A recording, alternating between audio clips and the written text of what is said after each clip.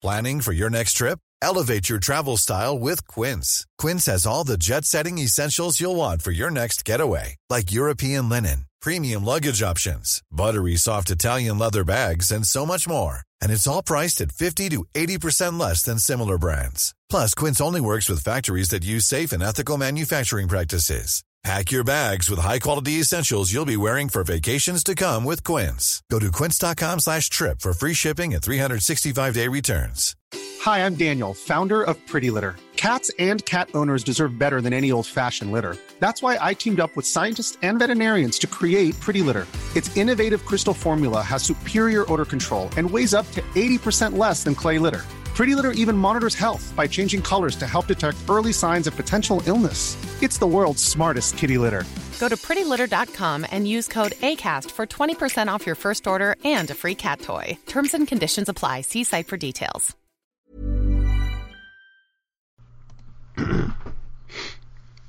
Hello everyone, this is Benjamin Jacobs. Before we get to today's episode, I have some housekeeping. First and foremost, this episode is somehow almost 2 months late. I said 3 weeks at the end of the last episode, but then things got nuts. I've been working hard on the website and the episode, but I have had computer problems, production difficulties. I had to drive to New Jersey at one point for Passover, and work has been taking a lot out of me, and I'm trying to find ways to resolve that situation, but now is probably not the time to talk about that yet. Suffice it to say, I have 2 episodes very close to completion, but they're not there yet, and then I got sick, as you can probably hear. The sore throat in particular makes working on the recording phase of production impossible, and so yeah, that's not happening this week. More broadly, we are nearing the end of the walking tour episodes.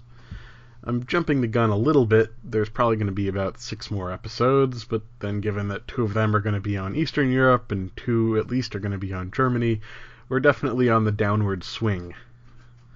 I think everybody probably can see that my initial plan for this background portion has been greatly changed by the nitty-gritty of actually doing the recording. That's kind of just the person I am. Extensive planning beforehand is no replacement for getting in there and doing everything, even if that means screwing things up at first. I'm looking at you, British Isles episode. So, as I finish up this first phase of the background episodes, I want to outline where I think I'm going after we bring all of Europe up to the year 1300.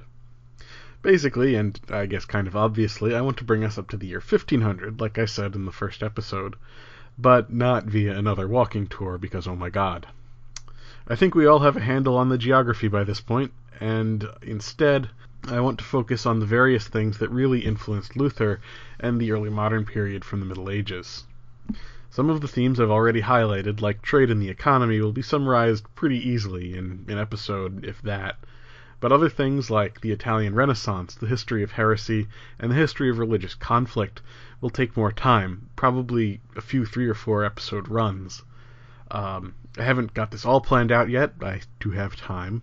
Suffice it to say that we will have a good bit of time before we get to Wittenberg, but that the stuff coming up is going to be even more exciting and fun than the stuff we've already been covering. As a taste of the excitement to come, and because audio editing and recording was just not in the cards for today, we have a very special guest episode. Travis Dow does the Bohemican podcast and the History of Alchemy podcast and the History of Germany podcast, and I think he also translates the Secret Cabinet podcast. Somehow Travis found time to record today's guest episode, which is completely awesome. It was fortuitous. He just kind of sent it to me before I even really asked him to, and just so happened that I got sick, and it was sitting there in my inbox, and I was like, this is the time to use this. So, sorry. Travis is going to be discussing Jan Hus, a man who foreshadowed Luther in many ways, and who started a war that can only be described as totally metal. There was the one-eyed warrior theocrat, Jan Žižka, mass armies of fanatical peasants armed with modified farm tools, war wagons, and all of this was used in a successful campaign against pretty much everyone in Europe.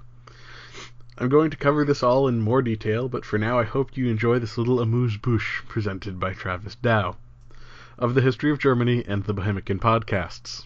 check them out. They're pretty good. And I hope this will just tide you over until next week when I should have part 1 of Eastern Europe done, illness permitting. And I guess since Travis is doing the episode, I should do the intro. Let me see. I think I got something. Here we go. Oh, for a muse of fire that would ascend the brightest heaven of invention, a kingdom for a stage, princes to act, and monarchs to behold the swelling scene. But pardon, and gentles all, oh pardon, the flat unraised spirits that have dared to bring forth so great an object. Pierce out our imperfections with your thoughts, into 1,000 parts divide on man, and make imaginary puissance. Think when we talk of horses that you see them, printing their proud hooves in the receding earth. For 'tis your thoughts that now must deck our kings, carry them here and there, jumping o'er times, turning the accomplishment of many years into an hourglass, for the which supply admit me chorus to this history, who, prologue-like, your humble patience pray, gently to hear and kindly to judge our play. William Shakespeare in Henry V. Everyone's right and no one is sorry. That's the start and the end of the story, from the sharks and the jets to the call in the morning.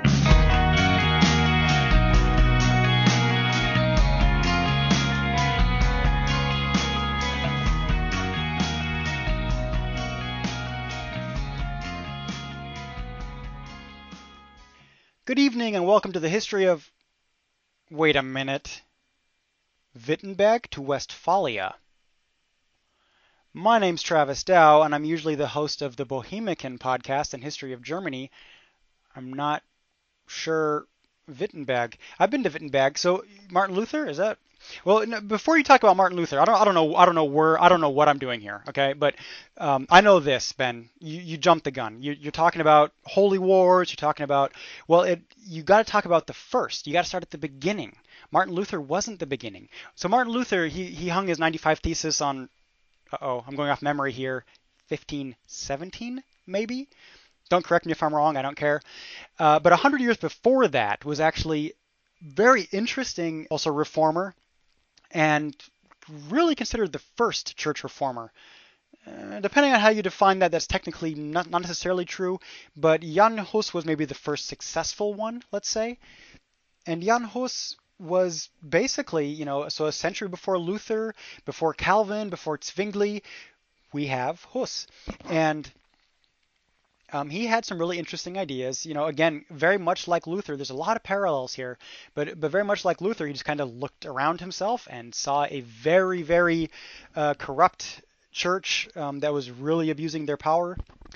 And, he was also theologically minded, and he kind of thought very much like Martin Luther, who was a monk, he kind of thought, well, this isn't necessarily what the Bible says, this isn't necessarily right. And he started to come up with ideas of what would be right. Long story short, he was burned at the stake. Thanks for listening. No, I'm kidding. Well, he was burned at the stake, but it's because he was against ecclesiology, by which I mean he was against the church itself. So Jan Hus was of the opinion that you could be a Christian without necessarily being a Catholic. You could, why not? The Bible says you gotta. Whatever it says, accept Jesus as your Lord and Savior and acknowledge him as the Son of God, and whatever. You accept him as your God and you're a Christian. Well, you can do all that without talking to a priest, right? So those were some of the ideas he came up with. And then the other thing was he was also against the Eucharist. And this is, every denomination is against every other denomination's Eucharist ritual, or basically, Eucharist is basically communion, right? Where you have the wafer, the bread, and the wine. And Catholics had a different view of it back then. I don't know how in depth I want to get into this. I want to get to the wars and the good stuff, but so basically, the Catholics have a very unique way of taking communion that most Protestant churches these days are far kind of distance themselves from. The Catholic Church has the big fancy golden goblet, and it's basically the bread and wine is holy in and of itself. Jan Hus didn't believe that. In fact, there's a whole spectrum of theology about the Eucharist and how often and what it actually is, and does it actually turn to Jesus' body in your stomach, or does it turn to his body when you bless it, or does it not do that at all because that is disgusting? So he had all these ideas about that too. Every denomination does, though, to be fair. I mean, that's one of the reasons the Amish split from the Mennonites. It's just ridiculous. In any case, Jan Hus and his followers founded the first independent denomination from Catholicism, and was a huge influence on Martin Luther and others. I mean, he was the trailblazer. This is the first. And now, if you know a little bit about Martin Luther, this might sound very familiar. There's going to be a lot of parallels here. And, there's a reason for that. So, very much like the Lutherans that fought on his behalf after his death, the very identical same thing happened with the Hussites. So Jan Hus was executed. I'll get back to that, but basically 5 years after his death, his followers went to war against the Catholics. Now, if you're in Central Europe, you do realize that you're surrounded by Catholics on all sides. Okay, so now again, if this sounds familiar, Martin Luther's followers did very similar things after Martin Luther's death. Martin Luther's followers were a bit more successful in some ways. But before I get to the epic wars, let me tell you, these battles are epic. When you're fighting everybody on all sides, Pope calls a crusade. It's ugly. It gets epic. But let me start with Jan Hus first. So he was born in Husinec and then came to Prague, which is a beautiful city, I hear. And he received a Bachelor of Arts and then his Master's at the Charles University in Prague. And he became a priest and was then the rector of the university and also the preacher at Bethlehem Chapel, which is right off of Narodny Třída there, if you care. And he was influenced by John Wycliffe, whose followers you may have heard of. You might know them as the Lollards. And it's kind of interesting to me that Jan Hus actually translated one of his works into Czech and distributed it. So, everybody has their influences. You can always go further back, but it's just interesting to note Jan Hus's even. However, you don't just distribute works of Wycliffe in a very Catholic country without kind of getting noticed. And the bishop here in Prague and even the king of Bohemia were both pretty lenient with Hus's kind of anti-corruption message he was preaching, because sure, corruption's bad, right? But Pope Innocent VII told them, listen, tell him to knock it off, okay? Because even if he's right, he's still preaching against the church. So the Pope said knock it off. So even though the local leadership was kind of supportive of him, now they basically had the order from the top, shut it down. What Hus would do, and what basically got him in trouble, is that he would read stuff from Wycliffe to his congregation at the pulpit, and you must kind of realize that Wycliffe is very radical compared to anything else that existed at the time, So this was definitely verboten. You don't do this. It's not okay. And word of this got back to Pope Innocent. So the bishop also told him to stop talking smack against the clergy in general, right? Because, they were both a part of the clergy, so that's kind of inconvenient. So Hus backs off. He renounces his former preachings and admitted to kind of going too far and, backs off a little bit.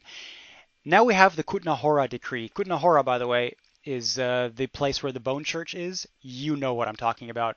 If not, you need to Google that right now. Kutná Hora Bone Church. You're welcome. So the Kutná Hora decree it's kind of like at this instigation of Hus and other Bohemian leaders. Now this is the interesting part. So Bohemian leaders, including, some of the bishops and the king's lenient at the beginning, some of the nobility kind of likes what they hear and starts to listen a little closely. Now, the Kutná Hora decree, King Wenceslav decreed in Kutná Hora that the quote Bohemian nation would have 3 votes instead of 1 in university affairs. That's at Charles University. There was the Silesian house, the Bavarian house, the Bohemian house. So like the different dorms from different places. So they're going to have their democratic whatever enhanced because they're going to have 3 votes instead of 1, right? So the Bohemian house will have 3 votes. Anyway, so that was part of the kind of compromise. So Bavarian, Saxon, Polish nations would just have 1 vote each. As a consequence, well, all the people from those houses didn't really like that. So between 5,000 and 20,000 foreign doctors, masters, students left Prague in 1409. That is a huge number, which makes me think that I made a mistake, but let's go with 5,000. Anyways, this exodus kind of resulted in the founding of the University of Leipzig, which is also an interesting little tidbit here. So basically the fallout from this is, you're welcome, Leipzig. And then, and also actually a couple other universities came out of the this kind of backlash. So Charles University kind of became more of a smaller college after that. It was more of a backwater. It was a much more Czech school, whereas before, like I said, it was, Saxons, Bavarians, Poles, whatever. And there's another side effect here is that these immigrants that left Prague because of the university, well, they left for a reason, and they kind of left in a huff. And so wherever they went, Leipzig, Berlin, wherever they ended up, they kind of spread the news of these Bohemian heretics. And basically spread the news throughout the rest of Europe. So these rumors started to spread that something weird was going on in Bohemia, and it wasn't quite kosher according to the Catholics. So we get the Western Schism. This was the time of popes and anti-popes. That's a whole different story, but just so you know, this is that time. And actually, at this particular moment, there were 3 popes, and that does play an important role for the story. So let me explain why it matters that there was 3 popes. I'm not going to get into the politics. I don't want to give you the background of anti-popes and all that, but in this instance, so Hus is a heretic, a very big, very known heretic, and he doesn't have to deal with 1 pope. He has to deal with 3 popes. I think that's the point I'm trying to get across here. Hus and the king and the bishop backed Alexander V. Now, of course they did, but unfortunately, Alexander V was himself seen as heretical in other places, as, anti-popes are wont to do. Now, to make it worse, Alexander demanded an end to all Wycliffian teachings. Hus and his followers refused, and the king and bishop basically backed Hus. Okay, so against one of the popes. Alexander excommunicated Hus and all of his followers, just the whole lot. All churches in Prague were put under a ban, and an interdict was put against Prague, but with no result. But basically, the whole town was kind of restricted. So an interdict is when the Pope bans certain rites in the church, not banning or actually excommunicating the members. So you're not excommunicating them from the church, but you're saying, okay, you can't take communion. Something like that. He did that to the whole city of Prague. Okay, that's kind of crazy. So things are picking up steam where you start to get an escalation here. Now the bishop dies in 1411. The folks in Prague decided to take bigger issue with indulgences. Okay, this is another one that Martin Luther picked up on. Indulgences, right? You basically pay for an indulgence, and the indulgence will get you time out of purgatory. There's nothing about that in the Bible. At this time, the Bible was still only in Latin, so the common man didn't really know if that was in the Bible or not. So if a priest told you it was, well, heck, it was. This is actually why Martin Luther is so important, was because he was the guy that made the Bible available to the layman. Okay, but in this time, so now they see their chance. The bishop dies. Let's get rid of these indulgences. It's very Lutheran of him. Oh, I should say this is a different pope now. So another pope would also later be declared an anti-pope. I don't even care about names right now. He basically had enough at this and declared a crusade on Naples, for which they gathered indulgences, which became a sign of corruption of the church. Same thing with Martin Luther. Hus preached against it.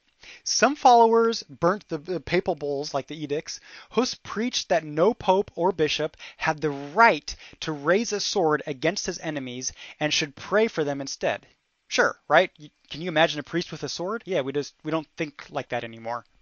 The church, however, promptly beheaded 3 lower-class citizens in response. That escalated quickly. Now, these 3 are later considered to be the first Hussite martyrs, which is, it's important in Czech history. It is, okay? You care about this. Now, Hus had the backing of the university faculty, and so, word began to spread. more escalation. So, everyone's pushing buttons here, left and right.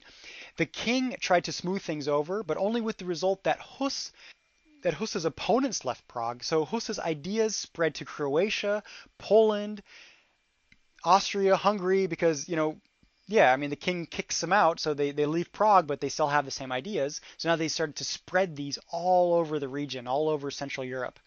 So the king of Hungary stepped in, okay, because, so first of all, the king of Hungary at this time was the heir to the Czech throne and also Václav's brother. So all parties agreed to the Council of Constance to kind of smooth things over. Hus came with the understanding that, he would have safe passage, right? I mean, obviously. He wrote his will before he left, because he's not that naive. And when he got to Constance, he kept preaching, which, first of all, that was forbidden against the agreement. And how bad do you really want to be a martyr, really? But anyway, so he kept preaching, and that was basically it. So his opponents imprisoned him, threw him into a Dominican dungeon. Okay, so now the Pope steps in and says, okay, what is actually going on here? What is he saying that's so bad? So the Pope, the new one, not Alexander VII, but the one I don't care about, steps in and has his first investigation, conducted by 3 bishops, and then they had a trial following this. Now, the Pope left. He was basically about to be, forced to abdicate. Remember, he's one of 2 anti-popes, and there's another pope somewhere. So he was about to abdicate and was chained up in the castle of the Bishop of Constance. He was poorly fed and became ill. The thing about Hus was that he refused all forms of submission. He declared himself willing to recant if his errors should be proven to him based on the Bible. That almost sounds like a quote from Luther, but this is Hus saying this 100 years earlier.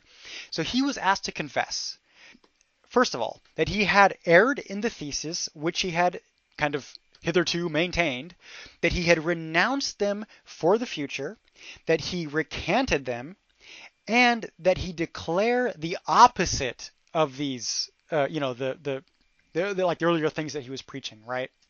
So admit he made a mistake, renounce them in the future, recant them in the past, and then from then on start preaching the opposite. The weird thing is that, they were really trying to kind of get his goat here. So they actually asked him to recant things, like certain doctrines and theories that he never actually preached.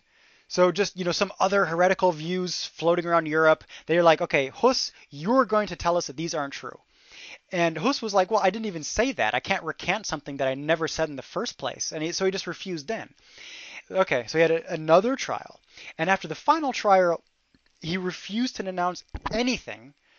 I guess, again, unless it could be proven from the Bible that the bishop and pope were right and he was wrong. Now, at this point, the last trial, he fell upon his knees and asked God with a low voice to forgive all his enemies. Then followed his degradation. He was enrobed in priestly vestments and again asked to recant. Again he refused. With curses his ornaments were taken from him, his priestly tonsure was destroyed, and the sentence was pronounced that the church had deprived him of all rights and delivered him to the secular powers.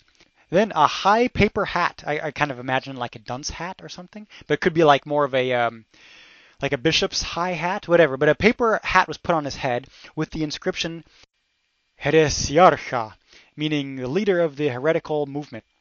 So Hus was led away from the court and under very strong guard, obviously, and brought to the place of execution.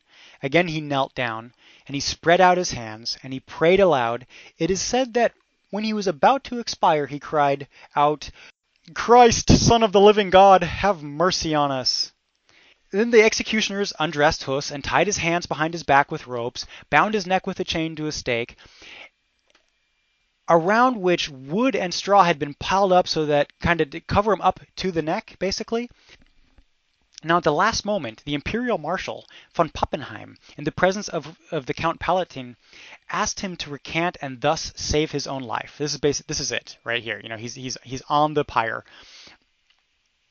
But Hus declined with the words, "God is my witness that the things charged against me I never preached, in the same truth of the gospel which I have written, taught, and preached, drawing upon the sayings and positions of the holy doctors, I am ready to die today." And so he was burned at the stake, and his ashes were thrown into the Rhine. Now, anecdotally, it has been claimed that the executioners had some problems scaling up the fire. An old woman came closer to the bonfire and threw a relatively small amount of brushwood on it. Hus, seeing it, then said, "Sancta Simplicatus," holy simplicity. The sentence's Czech equivalent, "Svata prostota," or in vocative form, "Svata prostoto," is still used, for a stupid action, like the woman's trying to help, but yeah, anyways. Okay, let's get to the good part.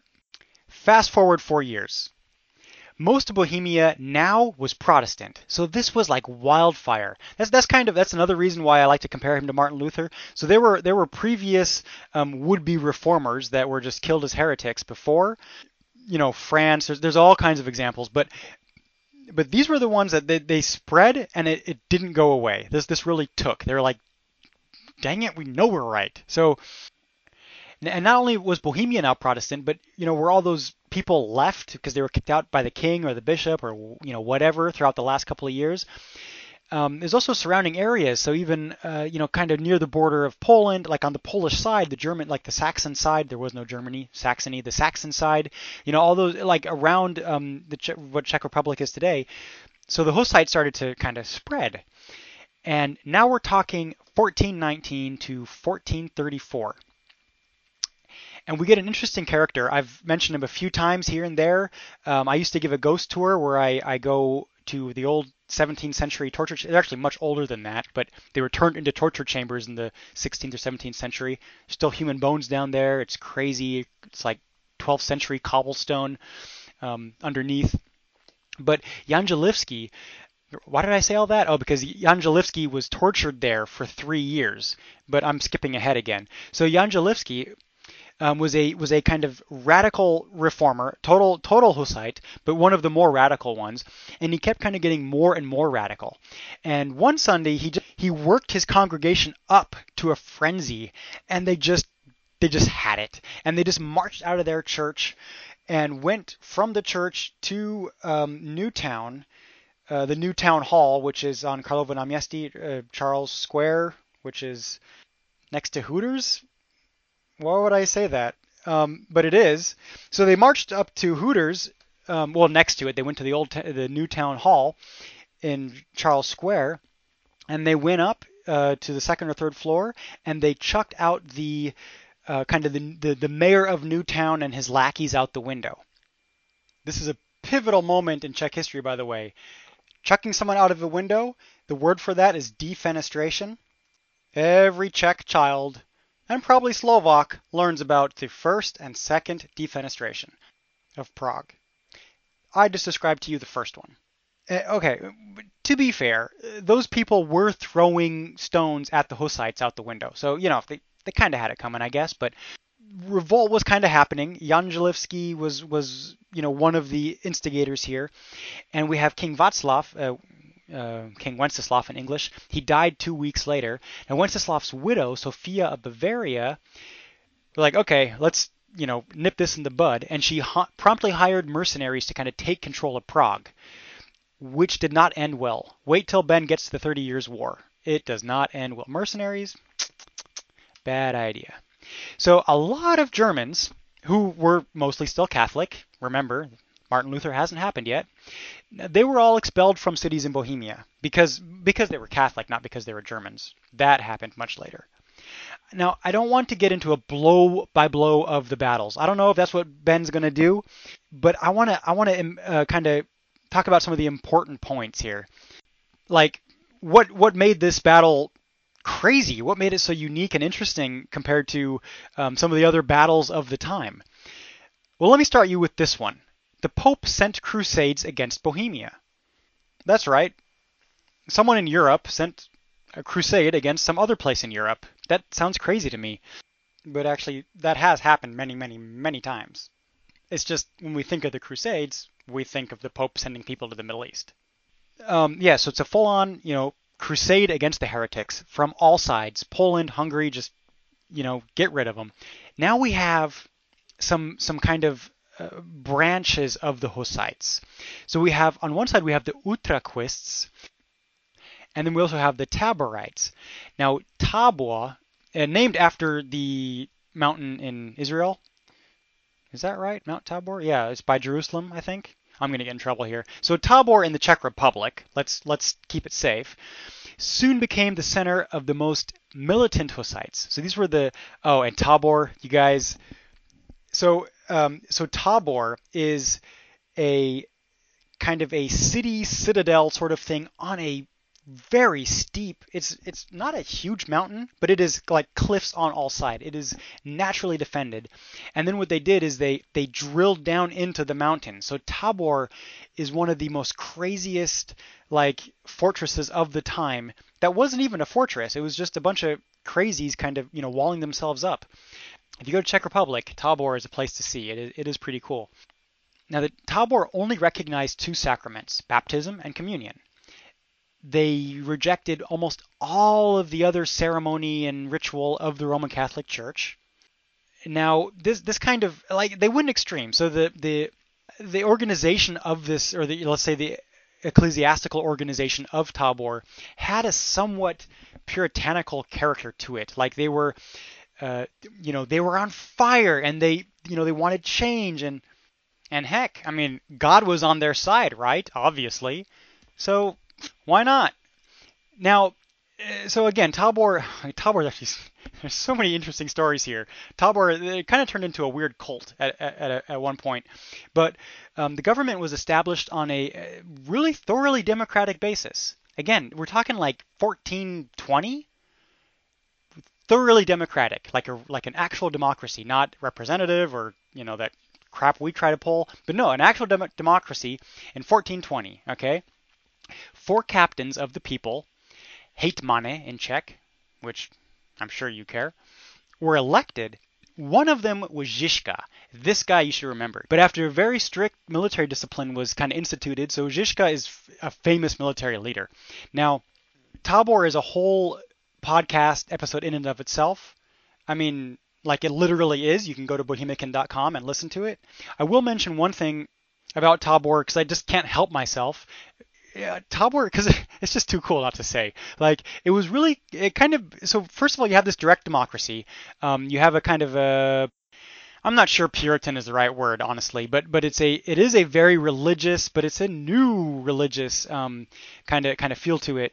Like, so they started to kind of go into like Neo-Adamites, because originally Adamites were the 2nd to 4th century early Christians from like northern Africa, and what they did was they emulated life before sin.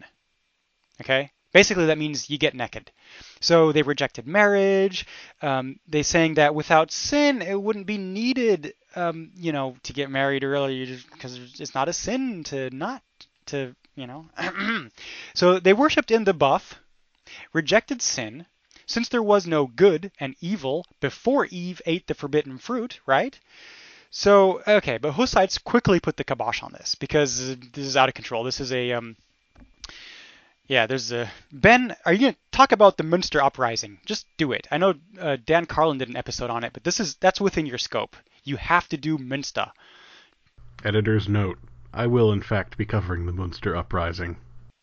So anyways, crazy cult in Tabor. Awesome. So everyone worshiping naked and there's no sin. So maybe I'll just get to the battles, yeah? So I'll mention one thing from these crusades. Now, if you live in Prague, it's kind of cool reading about the battles because they're basically subway stations in Prague, like Vyšehrad, Hradčany, which are the 2 castles in Prague. You read about these things that happened 500 years ago or 80 years ago or whatever, and you're like, oh, that's right there, So it's just kind of a neat thing of living in Central Europe and reading about this stuff. I don't live in Central Europe anymore. I moved to California 3 months ago.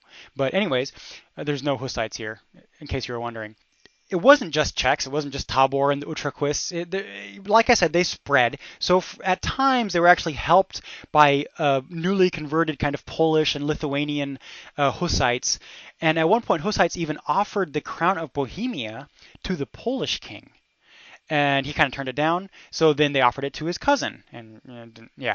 So there were some 4 crusades or so, depending on what you call a crusade exactly. But there were 4 crusades, like crusades called by the Pope. And each time the Hussites repelled them. Now, unfortunately, Hussites didn't just repel the Catholics coming in to Bohemia. They also fought each other. Basically, as soon as an enemy was defeated, they would come in and just, fight each other. But now and then they got their act together for long enough to, let's say, invade Germany, which they did several times. And there's another interesting thing, because who were these people that were defeating these massive armies of Catholics? 4 crusades.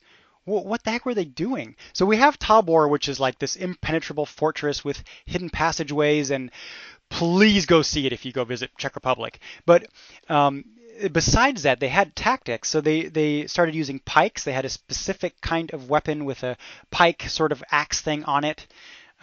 You'll know when you see it, and the Hussites used those. And then they also used what's called a Lager, Laager. Basically, well, in English, it's a wagon fort is what it is. It's like a 19th century cowboys and Indians, except we're talking 15th century and Catholics and Hussites. But yeah, they had these wagon forts that they would kind of, the Germans call it a Wagenburg, like a wagon castle. In Czech, it's a Vozowa Hrabba, which is basically the same thing, actually. It's a mobile fortification. Now, so when the Hussite army faced numerically superior opponents, then they wouldn't kind of go in a circle like you'd think of from the Western movies, but more of a kind of a square. And then they joined them all with iron chains to really make it one unit. So, one person couldn't just take one wagon away and, the chain's gone, or the square is gone. No, they chained it all together. It really was a kind of fort. And then they could kind of, hold off some of the charges against the enemy, even if they were, vastly outnumbered. Now, such a camp was obviously, you just kind of pull up and you pull up in a square, and it was practically invulnerable to enemy cavalry. I mean, you got each wagon has like 18, 20, 21 men, or let's say around 20 guys. You got 4 to 8 crossbowmen, 2 handgunners, 6 to 8 soldiers equipped with like these pikes, sometimes also flails, shield carriers. You got drivers, like a couple of drivers. They got their fort together, and then they're being surrounded by the Catholics. And the first stage was kind of, hold in there and not get slaughtered. And then as soon as the first wave would, be defeated, then came the counter attack. And, there was already artillery and things in this day. So, they got shelled and everything. That involved, kind of being defensive. Here's another podcast trivia fact for you. The word pistol actually comes from the Hussite Wars, our English word pistol. And also our word for howitzer. So the pistol comes from the Czech word pištala, which means that it was like shaped like a fife, which is, a pipe, right? And so then pištala kind of became pistol. These were much more primitive, like hand cannons kind of thing, but that's what they called it because it looked like a pipe if you turn it upside down. And then howitzer. Now in Czech, a hofnice was these artillery things that they were being shelled with, okay? And hofnice, okay, artillery and howitzer. There you have it. The Hussites they had their infantry, they had their guns, crossbows. They also had some cavalry in the square, and so their counterattack would be like, open up, when the enemy is kind of on the retreat, then open up the fort and just everyone swarm out. And normally that would be it. The enemy would be gone. They won the battle. So it was very effective, and it was effective enough to last for 4 crusades. And it's cool because it was so effective that this has been studied. Like we have English words from these battles, which, how many English words come from Czech, right? Well, robot does. You guys knew that, right? Robot is a Czech word. Robotnik is like a manual factory worker. First coined by Karl Čapek or his brother as an actual, to describe an automaton. And it was coined in Prague in the 1920s. You learn something every day. Okay, but now I'm way off topic. Well, I'm sorry. And then these same tactics were used like the infantry squares of Wellington in the Battle of Waterloo. There's the South African lager that did kind of similar things. You know, obviously we have the frontiers that are romanticized in the Wild West movies, though they should not be. Like a lot of influence came from these events. In fact, even today, locally, well, formerly locally in the Czech Republic, a convoy or like a camp of gypsies, which they still deal with a lot of discrimination and stuff like that over there. But those camps and their convoy formations are still called Tabor formations, like the city, which was named after the hill in Jerusalem. So, you know, it's just so cool that all this stuff is still kind of around. Like if you wander around Prague, you can still feel it. It's not over. You can still feel the influences all these years later. There was Hussites that got persecuted in the 1800s, ended up moving to the States. So we have Hussites here, the old Moravian church, and but there's definitely like the Czech Brethren were formed from Hussites, or an off branch of Hussites. They're still around, and they're also here. Oddly enough, in Texas, they're mostly Catholics. They're mostly Moravians, not Bohemians. But anywhere else you meet a Czech, they're probably going to be atheists. But if not, then they're probably Brethren, or you know, their grandparents were Hussites or something like that. Just not in Texas. Go to Chicago. Okay, but when all was said and done, this can't last forever, so the peace agreement went thusly. Now, sooner or later, the Bohemians started, they were just overwhelmed with numbers, and they kept fighting themselves. It didn't last forever. Jan Žižka, the reason I was kind of giggling earlier is, I'm not going to tell you actually, but he lost an eye.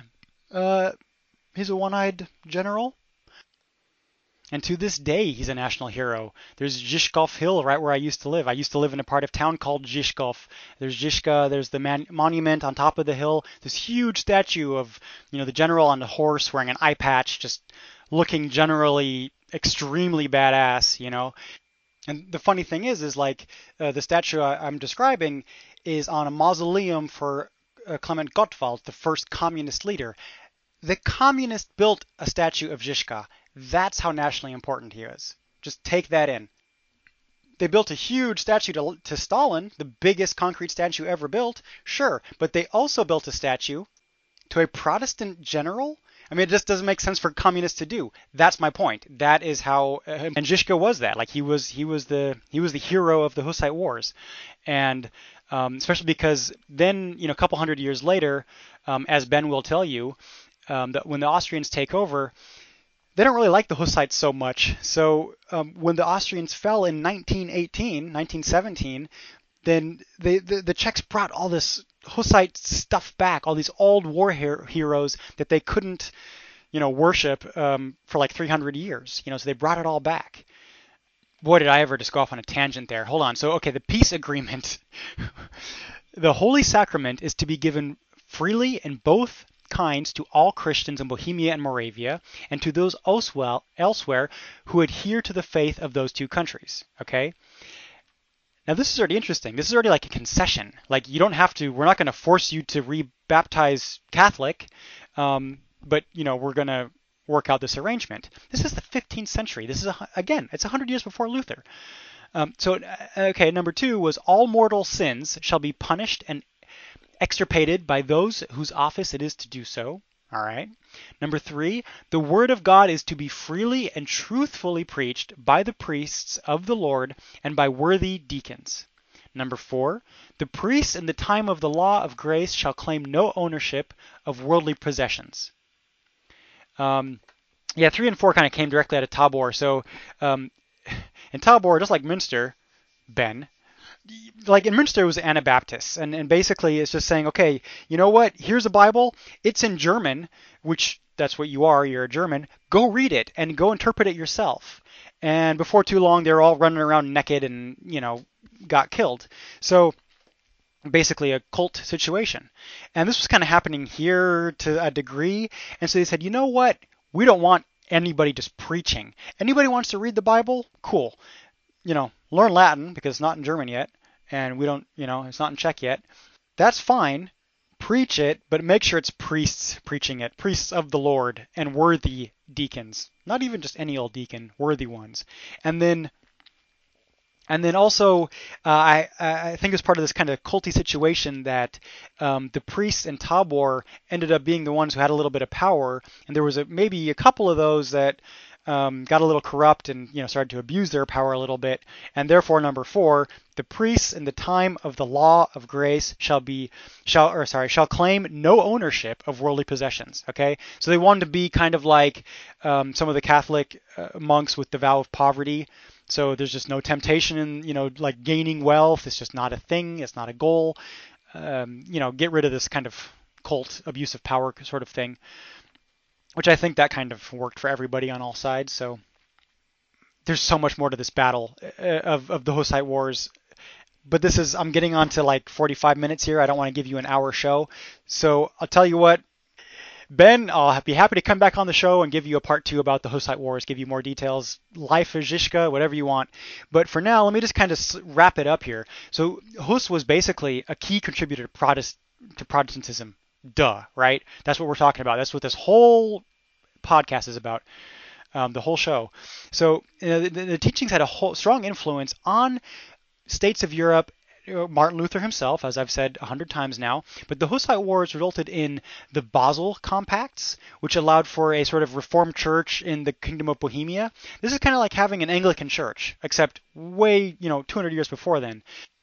Like, this is a century before such developments would take place, in Wittenberg and the Lutheran Reformation.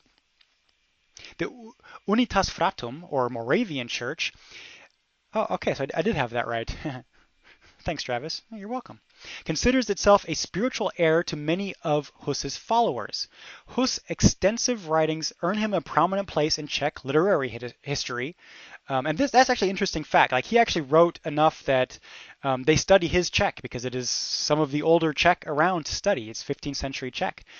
And after that, Czech kind of went in a steep decline after 3 centuries of Austrians. And times and places, Czech was actually banned and was, becoming extinct by the 19th century.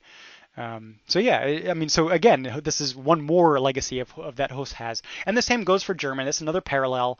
My first Bible was a Lutheran Bible, which was kind of difficult for me to read because it was like older German, 16th century German Bible. It was not a new edition. It was Luther's words was my first Bible. And I think that's kind of the legacy of some of these people, because Luther is in the same boat. He did so much literary work actually translating the Bible that German, the language as a whole, benefited from this. Just like the King James Bible, we have phrases in English that come from that translation. German is the same way. There are phrases in German that came from the Lutheran Bible that did not appear in writing before. Okay, and so Jan Hus has a little bit of this as well. He wrote enough about his theology and philosophy and everything that they can actually go back and say, wow, this is really interesting, because like one thing that affects every single Czech person's life is he's the one that actually implemented those diacritics. So the Haček specifically, the Haček it looks like an angry unibrow. You know what I mean? It's a very wide kind of flattened V, okay? And it goes over a C, and it turns the C to a ch, it turns an S to a sh, it turns a R from r to rt, or whatever. Czech is the only language that has that cursed sound. Except Czechs kept telling me that there was a Native American language that had it, but which I have never been able to verify. So I'm not going to repeat that here. In any case, the Haček is basically to make one letter come up with one sound, because that would have been really great. So Z is Z, and with a Haček it's J, and like the J sound in German, like if they want to say a J sound like J, they say DSCH, like jungle, J-U, they say D-S-C-H-U-N-G-E-L. It's 4 letters to make one. So Jan Hus didn't want any of this. That's not the point of this podcast, but, that is cool too. And then, his right, Old Town Square, Prague, that's the big statue that you see in Old Town Square. That's Jan Hus. But not just Prague. There's statues of him actually in New York City. There's a church in Brooklyn, and a church in Manhattan, both named after Hus. In fact, if you're curious and from the area, the John Hus Moravian Church and the John Hus Presbyterian Church. There's also the Jan Hus Playhouse. I wonder if they say Jan.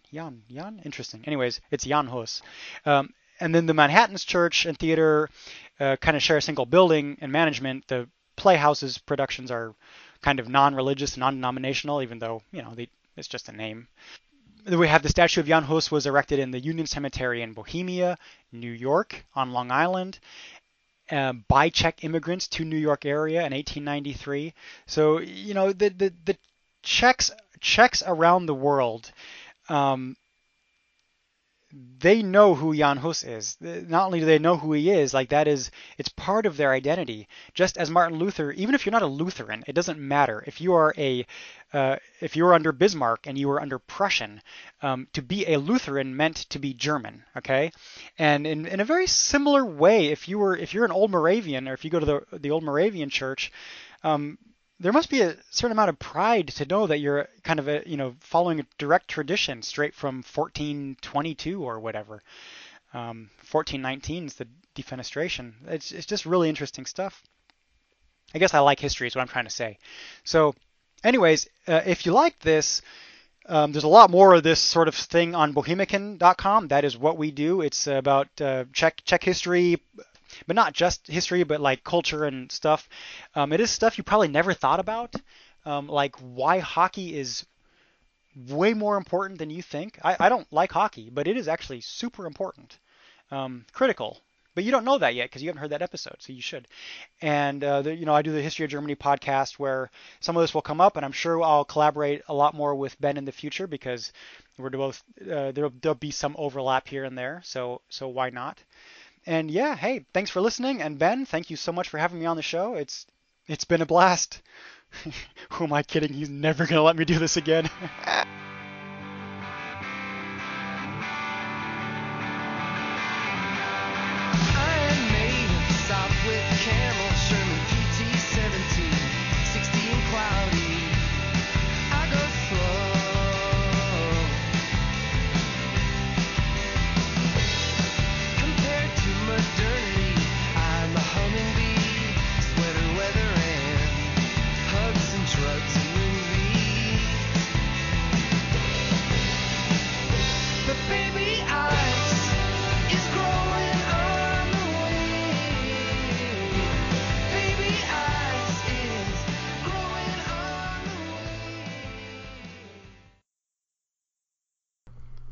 Stuff. Hey, it's Danny Pellegrino from Everything Iconic. Ready to upgrade your style game without blowing your budget? Check out Quince. They've got all the good stuff, shirts and polos, activewear, and fine leather goods, all at 50 to 80% less than other high-end brands. And the best part? They're all about safe, ethical, and responsible manufacturing. Get that luxury vibe without the luxury price tag. Hit up quince.com/upgrade for free shipping and 365-day returns on your next order. That's quince.com/upgrade. Hi, I'm Daniel, founder of Pretty Litter. Cats and cat owners deserve better than any old-fashioned litter. That's why I teamed up with scientists and veterinarians to create Pretty Litter. Its innovative crystal formula has superior odor control and weighs up to 80% less than clay litter. Pretty Litter even monitors health by changing colors to help detect early signs of potential illness. It's the world's smartest kitty litter. Go to prettylitter.com and use code ACAST for 20% off your first order and a free cat toy. Terms and conditions apply. See site for details.